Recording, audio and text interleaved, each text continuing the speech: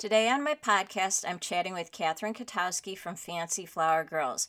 During COVID, she started planting flowers in her yard, and it has now turned into a little business. I just loved talking everything flowers with her. I hope. Welcome, everyone, to another episode of the Living Large podcast. Today, I have with me someone who, like me, has a passion for growing flowers, and I'm so excited to chat with Catherine from Fancy Flower Girls. Hi, Catherine. Hi, Lynn. Thanks for having me on your show. You're very welcome. Thanks for being here. Can you share with everybody a little bit about yourself and where you live? Sure. So my name is Catherine Katowski, and I live in Palatine. And I actually am a full-time working mom in IT. I have a wonderful husband and two beautiful girls. And I'm very, very lucky to be in a position where I can grow flowers. And so I am the proud founder and owner of Fancy Flower Girls. Well, and we don't know each other. This is the first time we've met face to face, but we have a mutual acquaintance, the Edders. And I believe that's where I discovered you, because they were either talking about you or you were doing something with them. But yeah, that's how I found you. And we're we live in neighboring neighborhoods in Illinois. Yes. Yeah. The Edders are fantastic. And they're the it couple in Palatine, I would say these days. They're going to laugh when they hear that. But they're the sweetest guys. And I actually met them when I brought some sunflowers over there last year.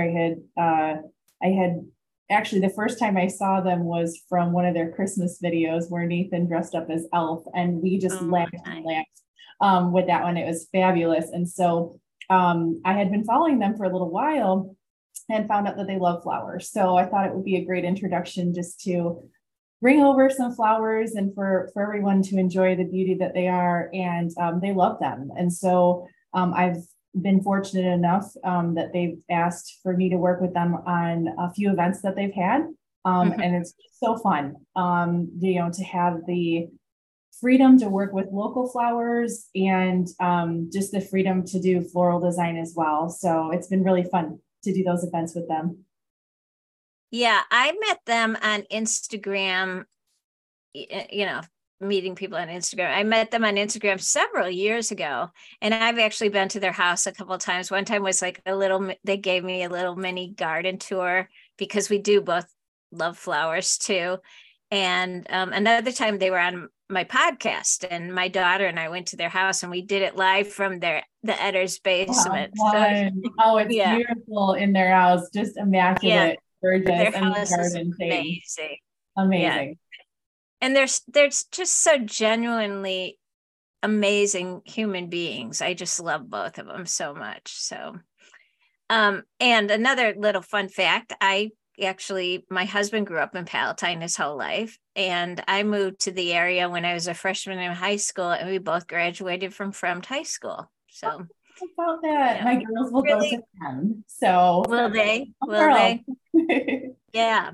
So tell us a story about how Fancy Flower Girls came to be. So it was 2020 happened. And when everything happened. Boom, right? And 2020 happened, and everyone's world just got kind of flipped upside down. Up until that point in my IT career, I had always been in the office full time. And that's life, right? That's the life that we were leading. And then all of a sudden we found ourselves home, right? Kind of nervous, right? Not wanting to really leave the vicinity of home. And I was actually 4 months pregnant at that time with my second. And so for me as a pregnant woman, there's even more emotions and, concern that came with that whole time. And so as the year progressed, I had a beautiful baby girl and healthy, beautiful, perfect. And then the winter months hit, and I found myself dreaming about flowers because when the winter is here and it's cold and frozen outside and you below zero, you really don't want to be venturing out. So I found myself dreaming about flowers and planting flowers, and knowing that I would have a young family, for the foreseeable future, right? I wanted to be able for us to enjoy being together and trying out new things. So in 2021, I launched my Facebook page, started growing some flowers outside and said, hey, maybe I'm spending so much money. Maybe I can, get a little money back. Right. And cut some flowers and have neighbors enjoy them, friends, families. So I created a Facebook page and I just invited the people that I knew. And very quickly by the end of 2021, I had a wonderful mom post on a local Facebook moms page about my business, and it just blew up overnight. And so my growth and my credit really goes, all of my marketing has been my customers and my customer base and in the local community and the surrounding suburbs. And so I'm very appreciative of that. For me, growing flowers is a joy. We were trying to figure out what to name the business. And so we said, well, I have two girls and flowers are fancy. So Fancy Flower Girls is how it came to be. And so really as a mom entrepreneur and full-time working in IT, I want to show my girls that they can do anything. And so, follow your passions, do what you love, find something that somebody hasn't done before and do it, right? There's no one that can hold you back and tell you no, to always try and dream. And really that's why it started. It's something that I can not only do for myself as a mom to just get outside, but not be too far away, right? To have space and a passion. But then as the girls are growing, my little one loves anything with water. She will water all of your plants for you if you need them to be watered, any water play. And then the older one is she's starting to love seeds and planting seeds and the different flowers. And she can say ranunculus. Both of my kids know how to say ranunculus and lisianthus. And these are just flowers that are not typically found here, right? So right. Really fun to learn about flowers, the different varieties, and just trial and error, right? And so it's been a real learning process. I've never been an outdoors girl, and camping or otherwise no bugs, and we just released 1,500 ladybugs about a month ago in our garden. And ask me if you ever would have seen me do that like 5 years ago, and the answer was no. So just wait, because you will have them everywhere, even in your house very soon. Oh my gosh. Well, the good ones can stay. There are bad variety, the Asian beetle kind that you don't want. Right. But actually the ladybug kind, they actually don't prefer in your house, which is interesting. So through joining countless Facebook groups, talking to other flower growers in the area that I had no idea even existed before I started doing this research, and then just looking at the seed catalogs of the hundreds and thousands of varieties of flower seeds that you can buy and grow, my flower world just completely blew up, and I'm obsessed. I love it. I want to try to grow every single flower and see if it works for us. So we're on this journey of discovery, and this year I've coined as the year of opportunity. So kind of going after networking opportunities, talking to people like you, and just expanding our networking capabilities, I think is really the focus of this year, is the opportunities that are here. So it's been a wild journey. And I never thought I would ever be doing something like this, but here we are. Well, and that kind of leads me into my next question, because as it were, I kind of assumed that you maybe lived on a farm or had a bunch of acreage. But I've seen pictures, and it appears that you're in a pretty typical suburban Palatine neighborhood. Yes. Yep. So are there flower beds everywhere? So we moved into our house about 6 or 7 years ago, and it was a new build with sod up to the house that was burning. And it just looked awful. And so over the years, we've been slowly chipping away and adding in landscaping. And as we add landscaping, I've added lots of perennials, but then I also started focusing on cut flowers, right? So flowers that would be good in a vase that I could bring inside and we could enjoy inside and outside. When we bought the house, we didn't know that there was we knew that there was a side yard next to a small walking path that goes in between four houses. And we were told that that wasn't part of our lot. And then over time, we found out actually Palatine had deeded those properties off to the respective owners. So we did own it, but we couldn't build anything on it. So when we were looking at a fence, that was going to be somewhat of a challenge. And so we decided to get some privacy and do more of a natural landscape. So we started adding in trees was the first real piece. And so we added in the layout for the trees, and then slowly but surely we started adding flower boxes. So as part of COVID time, we started focusing on house upgrades, which I know a lot of people did, to improve your home life because you're there a lot, right? And so we got a new deck. And so we used the wood from our prior deck to build all the flower boxes. So we're reusing some of the resources that we already had. And I said, hey, honey, we have extra wood. Can we add another flower box? And so that's kind of how that happened. And he even said, hey, we have some more wood. Do you need another flower box? And it's, oh, you're winning. You're winning today. And husband of the year. And so he, me and him, we built the flower boxes and we just started adding landscaping. And so it's organically growing. Have I stopped expanding our yard? I don't want to say I've stopped because we'll see what happens in the future. But this year we did add in a rose garden. So that was the new introduction this year, the investment that we made. And when all is said and done, maybe not done, but in the spring of next year, I'll probably have about 40 to 45 roses that we've planted on our property. So we're adding in those beautiful perennials, and then the flower boxes we really use for annuals like seeds, as well as anything that you need to dig up like dahlias. So anything that doesn't really like clay soil, that's the stuff that goes into all of our flower boxes. But we've got about, I want to say it's a little bit more than 500 square feet of actual growing space on our property. And then we have pockets of landscaping that I try to tuck plants in as well. My gardens are pretty extensive too. The whole, I would say, perimeter of our property is perennial beds.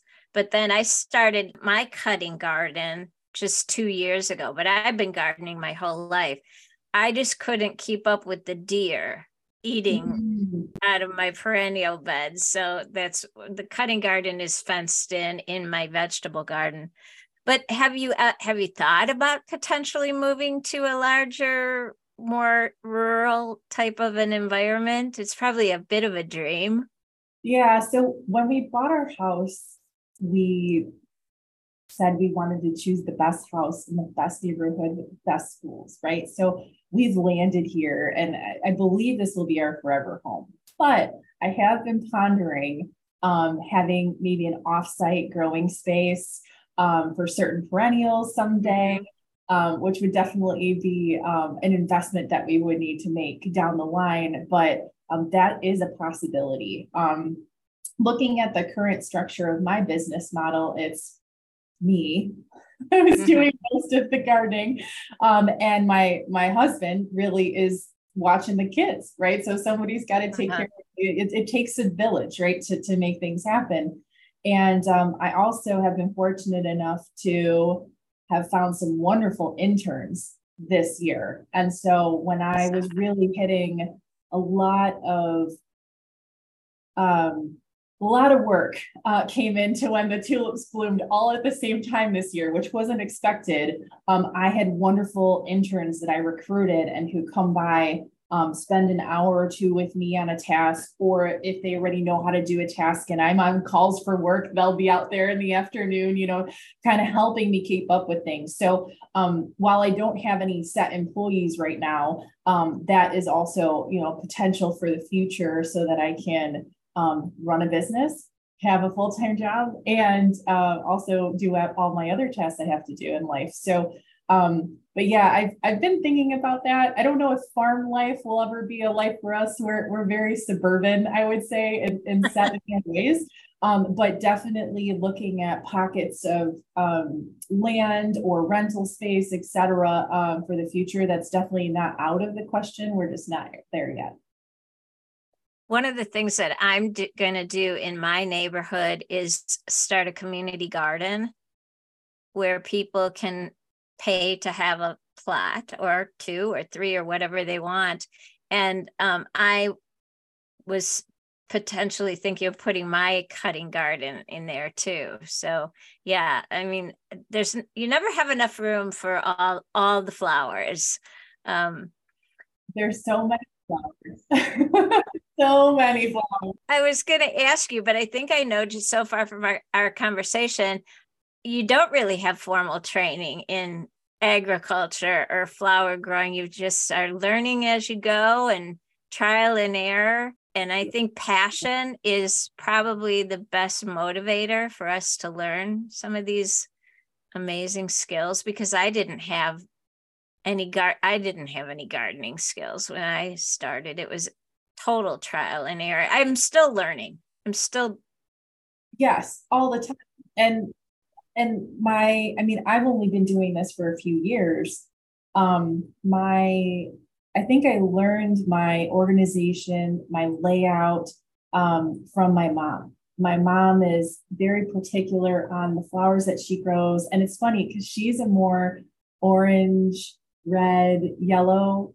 She loves those color combinations. I lean more toward the pink and purples. It's just kind of what I kind of just lean toward that. So it's really great to get different perspectives on different colors, because I have customers who love all colors, right? Right. But my mom's, her landscaping has always been very meticulous where the flowers go. She's very particular about the color and what flowers she uses and taking care of them. And so I started learning that from her. And then I think my obsession from flowers it gradually grew, organically grew, I guess, if you could say, from the time when I was in dance and I got my dance bouquets for recitals. And then my husband quickly figured out when we were dating that I love flowers. So he would get me flowers and it would make me happy. One interesting note to make is one time he gave me flowers and he left a note that said, I'm giving these flowers to brighten your day. Maybe someday we'll have a garden of our own where you can grow your own flowers. Little did he know that it was going to turn into this. But he's good for it. So there you go. Yeah, I think that's a great one to hold over his head if there's ever an issue with too much time in the flower garden. Yeah. Oh yeah. But yeah, I think it really, like, my love for flowers and my passion for flowers. And then I saw what a dahlia looked like, just a picture of one, and I just became obsessed. Yeah. I have a heartbreaking story to tell you, but let's start talking about some of the flowers that you grow. Sure. And let's start off with spring. Like, obviously tulips are the first thing that comes up in your garden. Yes. So I grow tulips, but not the kind that you'll find at the grocery store. I'm growing the double tulips and the parrot tulips that are huge. I never knew before I grew tulips for cut flowers that tulips have a smell. There are actually tulips that have a smell. And there's a kind that I found that actually has a lemon scent, which is amazing. Ooh. I think it's called Francione, I think is how you pronounce it, but it's fantastic. So I'm definitely growing those next year. And so I started. The first year I started with 1,000 bulbs. Last year I did 2,000 bulbs. This year I will be planting 4,000 tulip bulbs in the fall. And so, yikes. Yeah. So when bloom, it's going to be a sight to see. But funny enough, I actually felt like I didn't have enough this year, and I had 2,000 of them. So we're upping our game for next spring. So whoever loves tulips, be on the lookout for tulips with us. But it starts with the tulips. They're fabulous. And then I get daffodils. Then we move into a little bit more harder flowers to grow, which are ranunculus and anemones. So I have those come after, and then peonies. My peonies are babies. So I actually recruited for peonies this year, and I had some neighbors and customers reach out to me offering up peonies, cut flower peonies. I was amazed. I mean, it literally, I've had people drop off buckets of flowers at my door, which is just amazing. I mean, what kind of world is this where they drop off flowers at the florist, right? But it's amazing, the support that I've gotten. And so, that's been awesome. And so then it goes with the peonies. And then right now we're in Snapdragon time, Snapdragon and roses. The roses that I planted in the spring are starting to bloom. They're not quite ready to be cut yet for cut flowers, but I'm hopeful that either toward the end of this year, maybe even, early next year, we'll hopefully get some more roses because those are beautiful. And then the dahlias.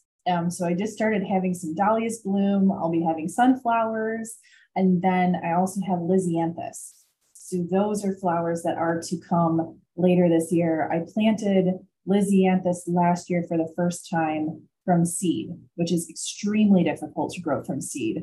But I did get some, planted them, thought I killed them about 3 times, and you're like, well, if you can survive my neglect, then I will plant you. So I planted them and they bloomed, and I wished that I had millions of them because they are just incredible. And the way that they hold up, I actually cut one, left it on the ground for a week outside in the elements, came back. It looked like I had just cut it. I brought it inside, gave it a little snip, and it lasted for 2 more weeks. So these are like indestructible flowers, incredible. And so now I'm growing hundreds of them this year. So it should be definitely a sight to see toward the end of this year. So now with your tulips, when you're planting 4,000 bulbs, that's taking up a lot of space. Are you digging up those bulbs after they're done, or are you leaving them in the ground? Yeah. So how are you managing that? Because I have a friend, I don't know if you follow her, Kim from Shiplap's and Shells. Oh, I don't. She's one to follow. She has the most fabulous gardens, and she's on the Pacific Northwest, which they have the best weather for flowers. But she puts tulips in all of her beds, and they come up and they're beautiful. And then she digs them all up and then plants her flowers after that. So I was curious what you did here in our zone. Yeah. So for us, we'll, push off all the dirt, plant them all together. So I'm not going to dig 4,000 holes because that's just crazy. Right. So I do almost like a batch planting. Yes. And so I'll plant them. And then once they come up and they bloom, for cut flowers, you actually pull up the entire tulip by the bulb. And then you get like a good 6 inches at least more of stem length, which is great for a vase. Right. And then what you do with the bulb is you actually discard it. So when you grow tulips for cut flowers, you treat the tulip bulbs like annuals. You just pitch the bulb. Now, I do have many tulips in my landscaping that I leave in, and then they naturalize and they come back and they multiply, throughout the year, and then they'll bloom again in the next spring. But for the beds, I dig up everything because what I'm doing in there is I'm constantly turning over the beds. Once the tulips come out, then it's Mother's Day, and then the dahlias go in. And so then the dahlias go in mid-May. And then I plant out my seedlings so they have space to grow. So all of those bulbs get dug up every year. And so the 4,000 one's going to be even trickier, but I can fit about 2,000 bulbs in each of my big beds. And so I'm just going to plant, 2,000 and 2,000 in each of the beds next year. And then once they bloom, we'll dig them out. You can actually, if you get the bulb attached, you can actually store that tulip for a period of time in a cooler, and you don't have to use it right away. So that it's a tricky situation to do that, and I haven't mastered it quite yet. So I prefer to dig it up and then snip, and then it goes right into an arrangement. But if I'm planning for an event or something, and I've got to hold pink tulips, or they really want yellow, or whatever it may be, there is an opportunity to hold them for a short period of time with the bulb attached, because that's the food source. So as long as it has that, it should be good. Do you know the trick about saving peonies for an event? You can dry store them. Yeah, actually. Yeah, I just found it out, luckily enough, right before my daughter's wedding. And we did she had 2 weddings, one during COVID in our backyard. And then we had one that I fondly refer to as the party, which was a year later. But my peonies are so pretty early on. And I found that if I got them when they were like almost like a marshmallow consistency, and I wrapped them up in paper towel, put them in my refrigerator, and they lasted till June, till her wedding. And yeah, it was amazing. I had all these years, and I'm like, who knew that I could prolong those peonies for that long? Which was luck. We got lucky because we had a flower debacle with her wedding, but I'll tell you about that in a second, because I want to ask you, since we're talking about the actual flowers, you don't start all of them from seed, but you do start some of them from seed. Yeah, so a large majority, I would say over 90%, maybe even more, I actually start from seed or bulb or tuber or bare root, whatever, right? There are a portion of plants and types of flowers that I just don't think grow very well here, especially without a greenhouse. So one of them is eucalyptus. So unless you have a greenhouse, eucalyptus is a very slow growing plant. I've tried growing it from seed, and my little eucalyptus plants this year are about this big compared to the beauties that you see. So some of the plants that I'll buy, and will buy from a local nursery, and then I will plant them in my flower beds and let them continue to grow from there.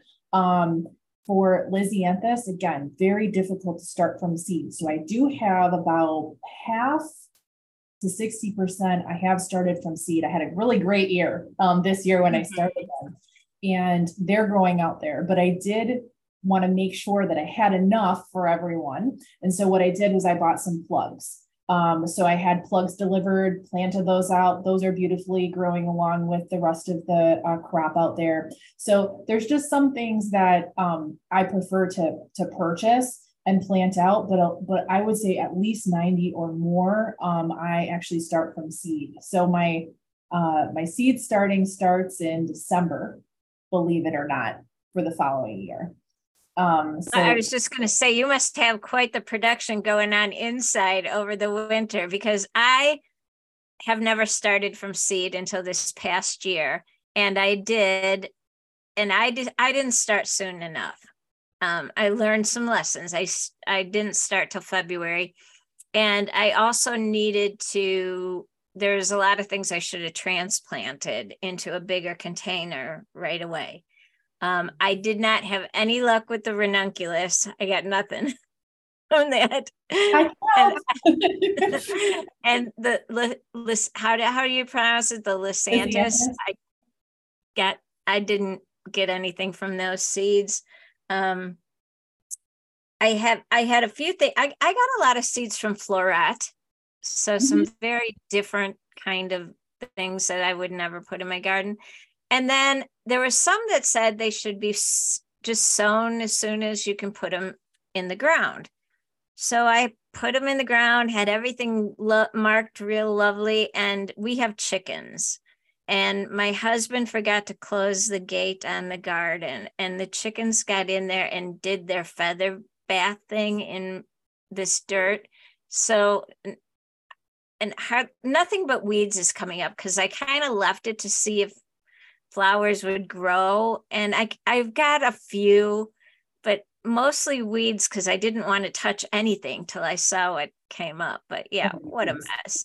Oh no. And I don't have deer, which is one thing that I'm very happy with. And I don't have chickens. But I have rabbits. And if you try to grow sunflowers, they are attracted to that like Fannie Mae. I mean, and so they will just take care of it. There's been times when I plant the sunflower seeds and they're growing great. And then I'll come out the next day and they will all be like little sticks in the ground because rabbits just ate them. And the problem with that is the types of sunflowers that I grow are single stem. And so that means one seed equals one bloom. And so if you eat the top off, nothing's going to happen. That thing is a goner. And so I was disappointing last year because I did get sunflowers in the first part of the year and I was planning to have sunflowers in the fall, and then the rabbits got to that garden and we didn't have as many sunflowers as we had hoped. So, for working with, I guess, local flowers, it's difficult to commit that far in advance on anything, right? Because then right, the next day the rabbit or the chicken or the deer just completely, demolish your crop. And then you've got to switch gears. So what I prefer to do is, like, if I have an event coming up, like let's say in the fall, and they're really looking for pinks, right? Okay, I will promise you pinks, right? In this range of colors, right? But I can't promise you specific flowers because I just don't know what's going to do well. I can't promise specific dahlia variety. Like, I'm not going to do that, right? But we can promise a look. And so then what I'll do is, especially if it's a big event, like a wedding or something, I'll have the bride come out, 3 weeks before their wedding. Then they can see everything that's blooming. What do you like? We'll put together a mock-up, right? And then you can really get an idea of what flowers are actually going to be in your arrangements or your for your bouquets. And then it's very helpful, it's for me. And then it's also helpful for them too, and it's fun because what I've had happen is brides will be like, I have this very specific look in mind. And then when they come and see flowers, they say, oh, actually, that's what I love. It's completely different color than what they told me before. And I'm like, you know what? As long as it's growing in my garden, it's yours. Right. And so it's always really fun to walk the garden and put together a mock-up arrangement, and then send it on its way, so they can put it on their table and look at it from all angles and let me know what they think. So that's been really fun to get to work with people who are open like that. But it is a challenge though, when you get very specific requests, especially for blue flowers is another one. Oh yeah. There's not a lot of blue flowers. No, there are not. And I should have tucked some in this. It would have looked pretty, but I actually have forget-me-nots blooming right now, which are blue. And I have a pink version, a purple version as well. But they bloom. We have no idea when they're going to bloom, and I can't promise it. But this past weekend, there was a baby shower for a boy. She had asked for blue, and I said, well, I don't have any blue. And then just by sheer luck, the blue flowers bloomed for the baby shower. So I got to put blue flowers in. Oh, very cool. I had delphiniums, which I've tried to grow for years and years and years and years, and I just never have luck, but I've been persistent and I haven't given up. And I planted them last year, they bloomed and they came back. And this is the first year. And so they're bigger, they lasted longer, I had more blooms. I was pretty excited about that. And right now there's still delphiniums, and my bee balm is in front of it, and my Shasta daisies are next to it. And it's all I've got one little corner, and the deer don't like that. So I have one corner. Yeah, I battle deer like crazy. I'm out there with my deer off. I found that it works way better than any other kind. I shave Irish Spring soap all over the place. I have one of those things called I think it's called a scarecrow, that it's a motion sensor that squirts water at them. Yeah. And the other night I took our dog out at 4:00 in the morning, and there's the deer just staring right at me like, I dare you to come get me because I'm having my breakfast in your yard. Oh, but I don't have bunnies. So there's that. But I do, the squirrels like my sunflowers, and I started sunflowers from seed, and that was a mistake because they grow so well. I mean, from seed inside. They Oh, grow yeah. so well just putting seeds in the ground. And I already have flowers on those ones that I started way back in whenever, March, February, March. And the squirrels are up on top, and of course then everything gets kind of decimated in my yard from They'll them. actually So eat the seeds out of the inside. yep, yep, You know, if you're going to grow flowers and you don't want them to touch certain flowers, perhaps on a different side, you know, get them to go over there, right? Like, this is your yeah, buffet. Come back over here. I'll plant all the things that you like here, right? And it might get them to move that way. But I actually use my sacrificial garden as the sunflower patch as well. So now they're probably really confused. But I do right. protect that because I really want sunflowers this year. Yeah, I mean, they literally, there's a family that literally lives across the street in a wooded area. I'm sacrificing my entire yard because there's nothing else for them to eat, which is, it's sad. They're hungry, but I hate that they're eating my plants. Yeah. What about pests? Do you have any issues with certain bugs and certain things? And what is some of your advice for that? Yeah, great question. So, bad bugs keeps me up at night. Yeah, That's what will wake me up at 3 in the morning, and I'm like, aphids, they're on my, ranunculus. Oh my gosh, right? Or the thrips or whatever. So I've been going through a cycle this year. Last year, I used a lot of pesticides. I tried to use ones that were friendly for kids mhm, and pets and things like that. But when you're looking to sell flowers and your flowers have holes in them, you can't sell the holy right. flowers, at least not those kind, right? And so the problem is, I had to resort to spraying. This year, I've been really adamant and I've been really focused on trying to use beneficial insects. And so I have jumped on the bandwagon, bought live bugs, right? Not a bug girl, bought live bugs to release in the garden to try to see if they can help the garden naturally, right?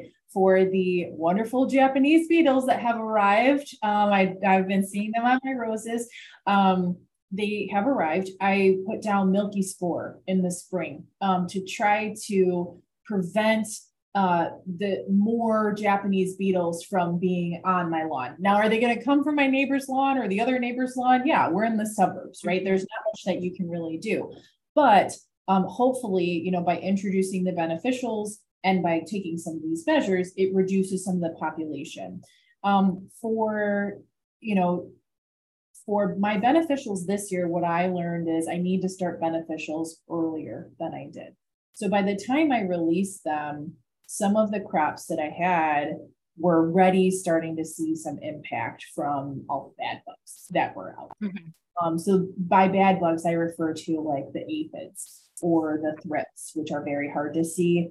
And so, compared to a commercial grower who's growing flowers, even internationally, they're using a lot of pesticides. I mean, even the flowers coming in at the ports are getting fumigated, and they're just, there's a lot of pesticides that are on flowers that you're buying from the store, right? So, I've had people ask me, do you use pesticides? Like, I prefer, natural flowers, and I get that, right? But the difference is, do you want a flower with holes in it or not, right? So Right. I've been really trying to do those beneficials, keep any kind of pesticides or anything at an organic level and or not doing it at all, right? I don't think I've sprayed at all this year because I don't want to kill my beneficials. I just paid for it and put it in my garden. But when I go out there, I'm happy because I take a look at the roses and I see all these little beneficials floating out there. Actually just made a post today with a little beneficial on a rose floating out there. And I'm like, oh, yay, Yeah, you're I great. saw that. You stay So around. when you say beneficials, like what kind of beneficial bugs are you getting? Sure. Yeah. So ladybugs, big time beneficials. Ladybug larvae, which are like the youth stage of a ladybug, even more. They even eat more than ladybugs do. So ladybugs are fantastic. We release them in the garden and they hide underneath the leaves. So every once in a while I see them and I'm very happy. You can get the praying mantis are wonderful for the garden as well. They do not discriminate between a good bug and a bad bug though. So they will eat bees, they will eat butterflies, they will eat other things. So, but they are very good for keeping numbers down in the garden. So if you see a praying mantis, it's supposed to be a good sign that your garden is in good shape and also we've released something called predatory insects, which are like predatory wasps. So they're small, tiny bugs that are not attracted to humans. They're not going to come and attack you or sting you really or anything like that. But they're small. And so what they do is they go after aphids. And so they go after aphids. There's other different kinds of mites that you can buy that fight bad mites. So, I mean, when you get into the whole insect and the garden, the different garden environment, bugs and how they interact, it's very interesting. It opened up a whole new world to me this year, just doing some of this research. And I'm at the very start of that research from what everybody's published. But a lot of people were really talking about beneficials as a way to get away from pesticides, which was very interesting to me. So I figured I would try that out this year. Yeah, I'm big on not spraying my flowers and my vegetables either. And I've got something that's munching on my cabbage and my broccoli. And I think it was in the Farmer's Almanac, that if you go out there in the morning and sprinkle rye flour on them, dehydrates them. The flour does, because you put it on kind of when they're a little dewy, and then it dehydrates these things. And I thought it was working because the new growth was coming up with no holes in it. Oh. But today I was out there this morning, and darn it, if they're not, I don't know if I should sprinkle again and hope for the best, or if I need to just resort to something that is helpful but not like more organic. Yeah. So yeah, what would be really good, take a look at a company called Nature's Good Guys. They are the company that I sourced my ladybugs from and a couple of my other beneficials from. And what they do is they actually you can sort by what your problem is. So if you're growing, and I don't do vegetables, so I can't give a lot of advice for that. But if you sort and say, there's ones that fight caterpillars, right? Which might be a lot of holes, right?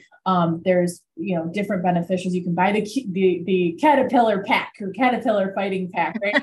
And then they'll literally send you bugs in the mail, which is kind of gross, but it's like bugs and then bug eggs, and they give you instructions on where to place them and how to put them. And then you just let them do their thing. And now it's not going to be maybe an immediate result, but from what I've seen so far, it does. They do stick around. Some of mine have stuck around, so I'm seeing some good effects from that. But if you wanted to try that out, or at least get them and start to build those insects in your garden, those good insects, it might be a good start this year. Something to try. Yeah, that's a good idea, because they do. I noticed when I released ladybugs in my garden, it hasn't been years since I've done it. They stuck around and they multiplied, and we had a lot of ladybugs for a very long time. So it's probably time for me to look into that again too. There you go. Just lock your doors and make sure they don't get in your house. Yeah. Well, yeah, with chickens and dogs, who knows how everything gets in their house. It's crazy. And a husband who's outside tinkering on something all the time. So what would you say would be the easiest flower to grow in our zone, which is B5? And what is the hardest, or the one you've had the most failures with? So I would say for anyone who's like starting out, the staples are going to be zinnias, number one. Sunflowers, but you're going to get bunny pressure. So you got to watch that. There's tricks for that. And then cosmos are probably the first three to start from seed that I would recommend. Those are actually the ones that I started the first year we started trying. We planted flowers. And the zinnias will just boom and they will keep booming. They're the cut and come again, right? The more you cut, the more they'll bloom, right? So you just keep cutting them and bringing them inside and enjoying them. The hardest flowers to grow are going to be the ranunculus, anemones, the lisianthus.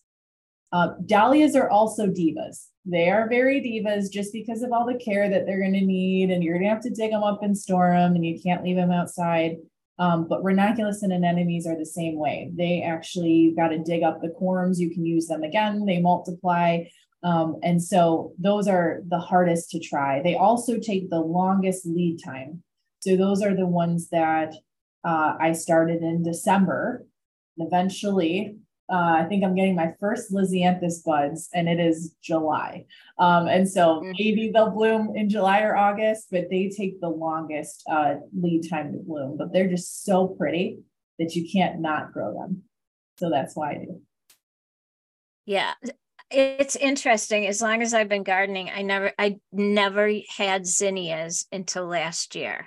And they were the easiest things to grow, and they were prolific. And all I did was scatter the seeds in the ground and just kind of brushed them in there a little bit, put some water on them, and voila! They're amazing. So I guess maybe I was scared away from them because, like you, I'm not really an orange and yellow person, and I thought that in my mind that's what I thought of zinnias, but they're all kinds of beautiful colors. Oh my gosh. So many colors and varieties. And there's actually groups out there of people who are breeding zinnia varieties. Floret actually just posted their update for their zinnias, which is going to be amazing. I'm going to go after some of those seeds for sure. But there's people out there who are breeding these zinnias, and there's groups on Facebook. So it's a whole community with zinnias, and they're just beautiful. I mean, the size varies from size of a quarter, to this big, right? And you can have big, fluffy zinnia. So this year, I thought it was a good year to let the girls have their own garden in the Fancy Flower Girls gardening space. So I gave them a piece of the garden over there, and we're growing zinnias. So we've got zinnias in their garden that is fenced in, and then we've got 2 tomato plants because my daughter loves tomatoes. So we decided to grow some tomatoes. So we are, I guess, growing some vegetables this year. Some vegetables. I actually am taking I have a few tomato plants outside of my vegetable garden because I tried rotating and I was still getting something, and I needed to give my garden just a break from the tomatoes for a season. But I love tomatoes. But back to the flowers, dahlias. Let's talk about dahlias because they're probably one of my favorite garden flowers. And they are a little finicky. And I will tell you this is my sad story. Last year, when the tubers needed to be dug up, I was really busy inside. I was doing an 8-week makeover challenge in one of the rooms in our house. Wow. And it went from like mid-September to the end of November, something like that. But when I wasn't working on my blog or wasn't working on the other things that I do during the day, at night when Keith would come home, we'd be working on this room.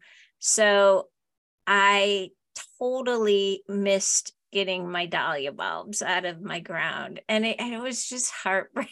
It's just heartbreaking. So anyway. Have you planted any this year? I have, and they're coming up beautifully. I ordered them from a company out in Washington, and they came really, really early. And so by the time I got them in the ground, some of the tubers did not look that great, and they did not all survive. So I was a little disappointed with that.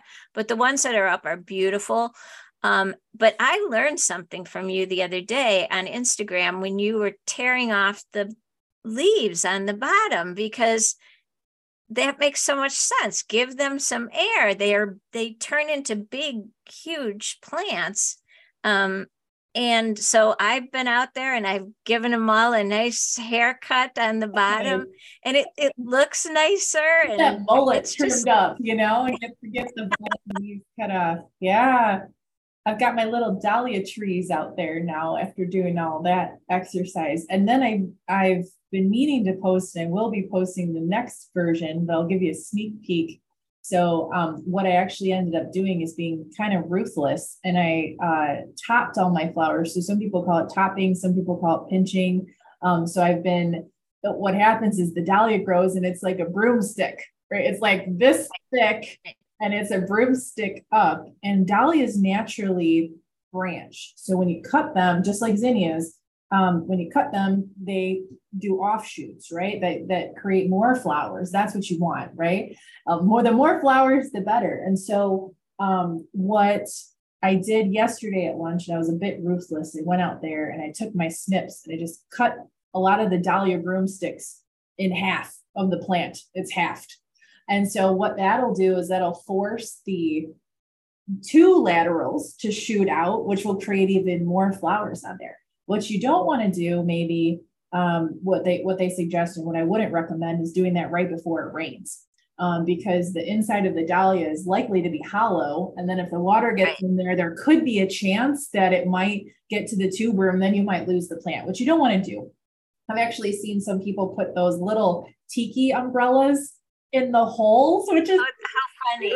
After it before the rain. But once your plant gets about 4 or so sets of true leaves, so like one set would be here, one set, you want to cut off the top. It's hard to do. And then it'll shoot. For some of the plants that I planted from tubers, if it was a tuber clump versus like a single tuber, they're really thick. I mean, the problem is if you're going to use them inside or for arrangements, you don't want a broomstick stem. I mean, that's too big. What kind of vase are you going to put in that with that, right? And so if you cut it, it encourages it to branch, which will be more manageable stems then, in terms of the width of them. And so then you'll be able to arrange easier with them. So I went out there and gave them a nice haircut from the top. Now that should encourage more flowers. Now, what that does do though, is it causes a bit of delay in the flowering, right? So if you can imagine that that's already been growing and it's ready, this much more. Now you cut off a foot of your plant. It's going to delay it a bit. They say it typically delays it by about a month. But because I'm getting dahlia blooms so early right now, this is the earliest I've ever gotten dahlia blooms. I think I have 4 dahlias that have bloomed so far for me or are in the process of opening up, which I'm so excited about. But because they're blooming so early for me, usually I wouldn't get dahlia blooms until at least end of July, and definitely into August and September is when it booms. So I said, okay, I'm gonna do this trim now that it's so early in the season to encourage more flowers later on. I had forgotten about that. I knew that they needed to be pinched, and I didn't do that. And I thought mine were maybe beyond that point, but I'm thinking, no, I can still go out there and whack off the top of them. You can even do it after they've flowered like that. Sometimes people will do that, especially for new varieties, to make sure that it blooms the correct variety. And then if not, they can contact their vendor and say, hey, you gave me a yellow one instead of this pink one I wanted. But for me, I said, I've gone through a lot of great vendors this year for my dahlias, all small growers from the United States. So no imports, all kind of local, more local in the States here. And so I just decided to give them a trim. So we'll see if that works out to my advantage, but hoping for lots of last year. I did it last year and it definitely worked. I mean, my dahlia beds were just huge because they, like you said, they go out from wherever you trim them. So what is your secret with digging up and tagging? I know that you're supposed to leave them out until after the first frost, until they kind of die back, but not till the first really bad frost like I did, like frozen ground. So actually there's a lot of talk about when to pull dahlias and when it's okay to pull dahlias. And it's actually, people have different theories on it.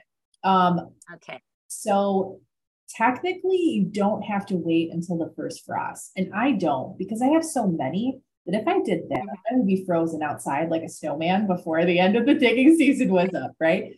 As long as your dahlias have been in the ground for 120 days, and that gives it enough time to create new tubers and to get the energy back into the tubers.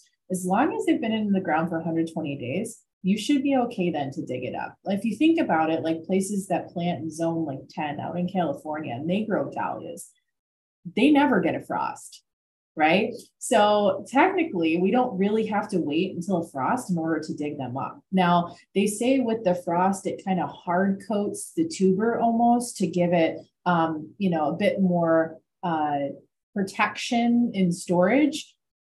Again, there's different theories on there about what to do. What I typically do is once my dahlias look like they're starting to die back, and maybe the cold weather is coming. I have to plant 4,000 tulip bulbs in these flower beds, so we got to get these things out, right?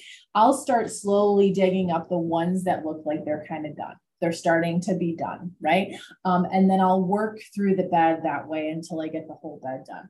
Now, I have a process where when I plant the dahlia, I will document in a video and I will go around and I will say, okay, this is where this one is, this one is, this one is. And I tag everything with a waterproof outdoor marker to make sure that, I can identify it. Now these tags are little and they're in the ground. So it's a little bit hard to see once these plants start growing tall, right? But the tag's always in the ground next to the tuber. So worst case, I can, come out in the fall, cut it all down, and I'll be able to see what it was. Now, with my videoing, right, I'll do it after I plant it and I'll do it progressively throughout the season to say, okay, this is what this one's looking like. These are the spots for them. And then eventually when I have time, I'll create a map in Excel that shows me where each dahlia actually is. I also got really good last year at recording down when each one bloomed. And what did the bloom look like? Was it the correct variety, right? Because I have a spreadsheet that says all my varieties, where I got them from, everything. And so I grow over 100 varieties of dahlias.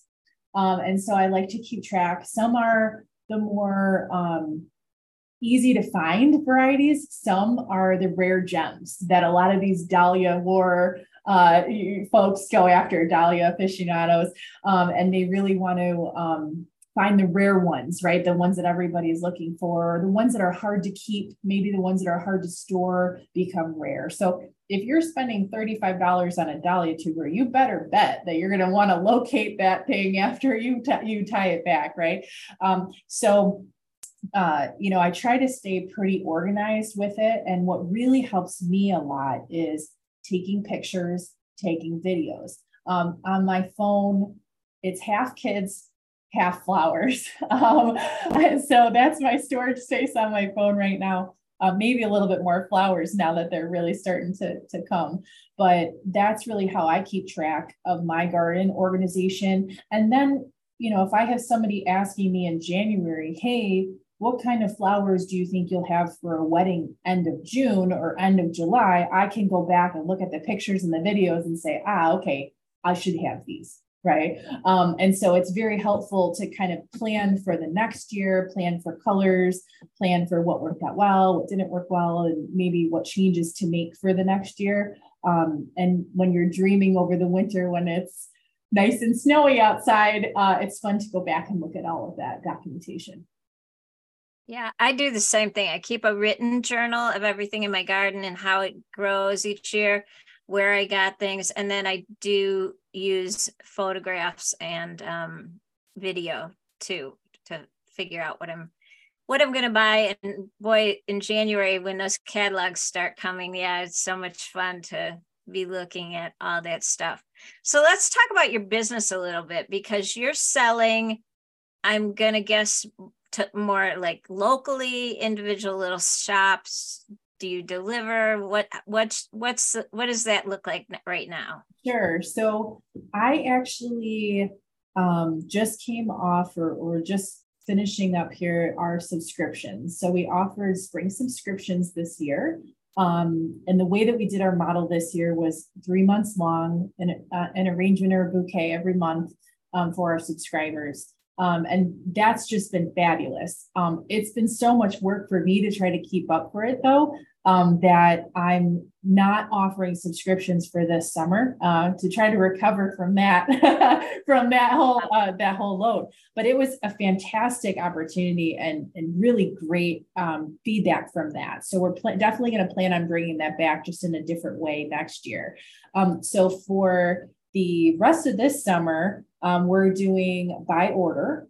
So I can be contacted on Facebook or Instagram is my preferred contact method, and just to send me a message and say, hey, I'm interested in flowers. Or if you see something on my page that you're like, I must have those, right? Send me a message, right? I'll coordinate with you. I'll let you know if there's a wait list, right, for the flowers, or if I have someone ready available, I'll let you know that too.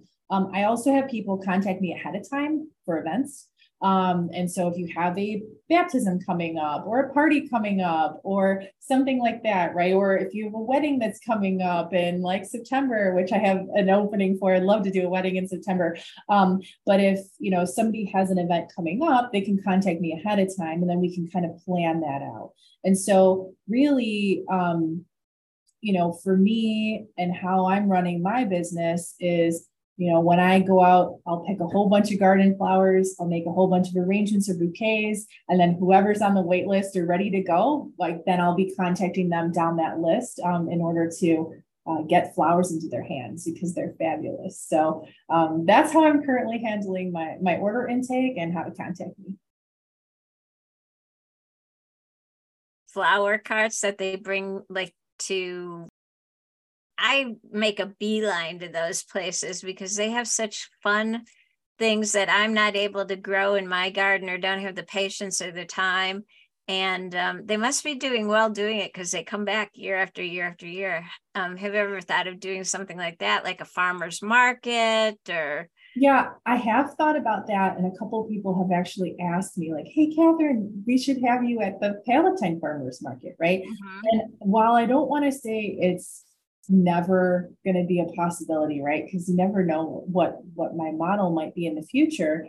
Right now, due to the number of flowers that I grow and the space that I grow in, I only have so much flowers, right? So, or so many flowers. And so those flowers go to direct orders. I'm so lucky and fortunate to have a backlog of wait lists and direct orders that I actually don't have any other flowers left for a farmer's market. But I do have other friends who do flower farming in the surrounding suburbs where their models are farmers markets, right? Or they do subscriptions only full time.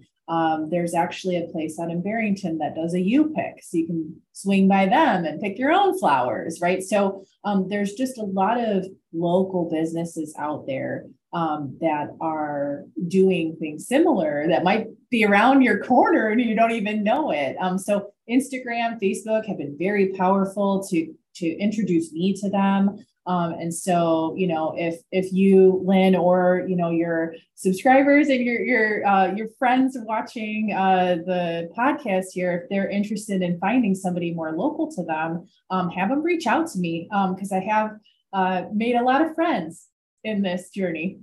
So we talked a little bit about weddings. Like I told you that Annie had her wedding in our backyard, and I knew I would never produce enough flowers to do a wedding. So we ordered from a rather well-known, the flowers came in, they were pretty much mush when they got to us.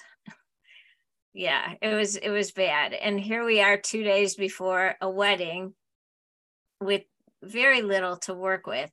And I got really lucky with Trader Joe's. Had I known you at the time, yeah, I would have been over at your house begging. But yeah, we made do, but it was a little crazy. So using somebody like you for a wedding, one, it adds that personal touch that I don't think you get with your average florist or with the company like we chose. But what a fun thing to have somebody local, somebody in your backyard who's growing flowers just for you. it sounds like you enjoy weddings. Is that something you really would like to maybe grow a little bit? Definitely. I've been really fortunate to have had 3 brides in the last 2 years reach out to me and ask me if I do weddings, if I could do their floral bouquets and their bridal bouquets. And honestly, never in a million years would I have trusted myself to, create something for them for their wedding day. Because everybody wants, their wedding day to be perfect, right? Everything to work out and be perfect. And for a bride to trust me to deliver on their flowers is just, it's incredible. I'm honored that somebody would do that. And so the way that there's a lot of planning that's involved that I don't think people realize when it comes to weddings, right? Like what kind of ties do you want? What kind of ribbons do you want?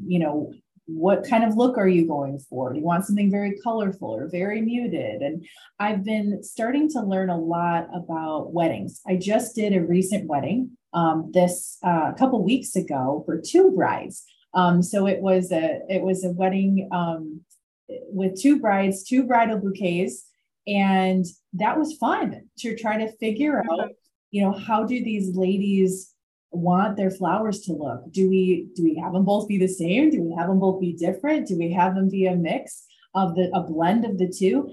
And they loved it. They were just so happy with the flowers. And I'm fortunate enough to have known one of the brides from dance years ago.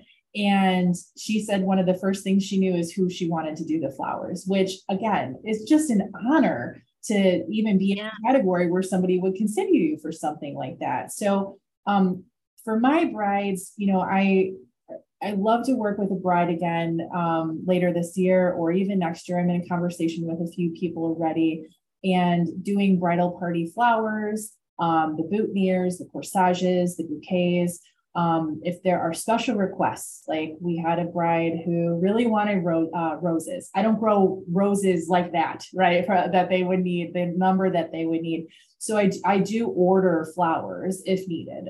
There was another bride who loved carnations, right? I don't grow carnations, so we had to order carnations. So if there's special requests from brides, or it's not like I'm going to say no, no, I can't do that at all, right? Or not come up with alternate options, but it turned out really beautiful. And looking at how the flowers really elevate a wedding is incredible. The bridesmaids' dresses were navy. The brides were wearing like an ivory off-white collar, and just having bright florals against those just brought the wedding to a new level. And here I am sitting in the back, not only crying because, the brides are beautiful and it's just a beautiful day, but I'm looking at the flowers going, I did that. I made those flowers and look at how beautiful they look for this special day for them. So again, it's something that I'm very interested in continuing to learn about, continuing to perfect. And as you mentioned earlier, I'm not formally trained, right? I get all of my training from watching videos, shadowing experts, talking to people, asking questions, right? Being inquisitive, researching on, at 3 a.m. on how to do this, right? And so for me, it's all about the learning process and the journey. And the more I research, the more I know, and the more that I learn how to perfect a skill. So I'm just starting to dip into weddings, but excited for the opportunities to come. There's something about flowers, whether it's for an ordinary day or for a wedding, that just makes you smile and makes everything special. So as we wrap this up, I always ask my guests a few questions. One of them I'm gonna pass over, and here's the reason why. It was, what are your other hobbies and interests? And now that I know that you work a full-time job, have small children, and do this and are a one-man show for this flower, I don't think you have time for anything else. So I'm not gonna pressure you into trying to think of something. But tell me what your favorite time of day is in the garden, because I have a preference. I wondered if you did too. So my favorite time of day is in the early evening. when the sun is setting. And we've had some beautiful sunsets here lately. It's not hot, the sun's not blaring on you. And the flowers actually take up a different color in different lighting. And so when I take pictures of the same flower during the day and then at dusk, it's incredible. And I think when the sun kind of goes down a bit, it makes everything softer. It makes you kind of breathe that the day is done and, it's ending. And that's my favorite time. And I'm the opposite. I like I was out in the garden at 6:00 this morning, and I like that early morning where there's still maybe some dew on the petals, and I've got my cup of coffee in my hand and it's so quiet. There's nobody around, and that's when I like. You've got your coffee, I've got my glass of wine. We can switch that up. So another thing I always ask everybody is, what's something about you that nobody knows or that most people don't know? So I have been a tap dancer for over 25 years. And it's a great form of exercise. I love it. I'm in an adult tap class. We perform on stage. And if you couldn't tell already, I'm pretty personable and love kind of the spotlight. And so for me, it's super fun, and it's something I could do for me. My daughter started tap dancing this year, my older daughter too. So now I get to do it with her, and the younger one was trying on the shoes. So I think she's, going to follow in our footsteps. So hopefully we'll be a little tapping family over here eventually. Where do you dance at? So I actually go to KB Dance. They do classes out of Harper, and they're a private studio that just got started up about a year or two ago. And they're fantastic. There's an adult class that has about 20 or so ladies in it, in a range of ages and skills. And it's really a community, and they're really a fun group to be a part of. So we all encourage each other, and we all have a lot of fun doing it. So you do have another hobby outside. I do, actually. There you go. Besides, my youngest daughter danced her whole childhood, and she gave it up when she went off to college. And I was always sad about that, like that she didn't continue it, even not as a profession, but just as a hobby, because she was good, and she was in pre-professional dance classes. Oh, that's when awesome. She quit. Yeah. She was when you're an adult too. And there's a lot of programs out there that I've noticed. I mean, I also, I'm looking to take up a Zumba class eventually, kind of get my cardio going a little bit more. And I think it's maybe, now that my kids are a little older, they're not babies anymore. And so I can kind of step away from the house for an hour, and it's okay, and mama can get a workout in. So besides being in the garden and doing lots of squats, getting a real burn from doing gardening, that cardio for me has been really good from a healthiness perspective as well. So I love it. I think it's so fun. That is very, very fun. So I want to thank you for being on my podcast. I can't wait to meet you in person, hopefully sooner than later. And I also want to thank all my listeners, and I hope you enjoyed this episode with Catherine. Awesome. Thanks, Lynn. Appreciate it. You're very welcome. Thank you so much. Thanks for listening to another episode of the Living Large podcast. Don't forget to subscribe on your favorite platform so you'll be reminded when there's a new episode. Your positive likes and ratings and reviews are always appreciated, as they will help this podcast to grow. You can find all the ways to follow Living Large in a Small House in the show notes.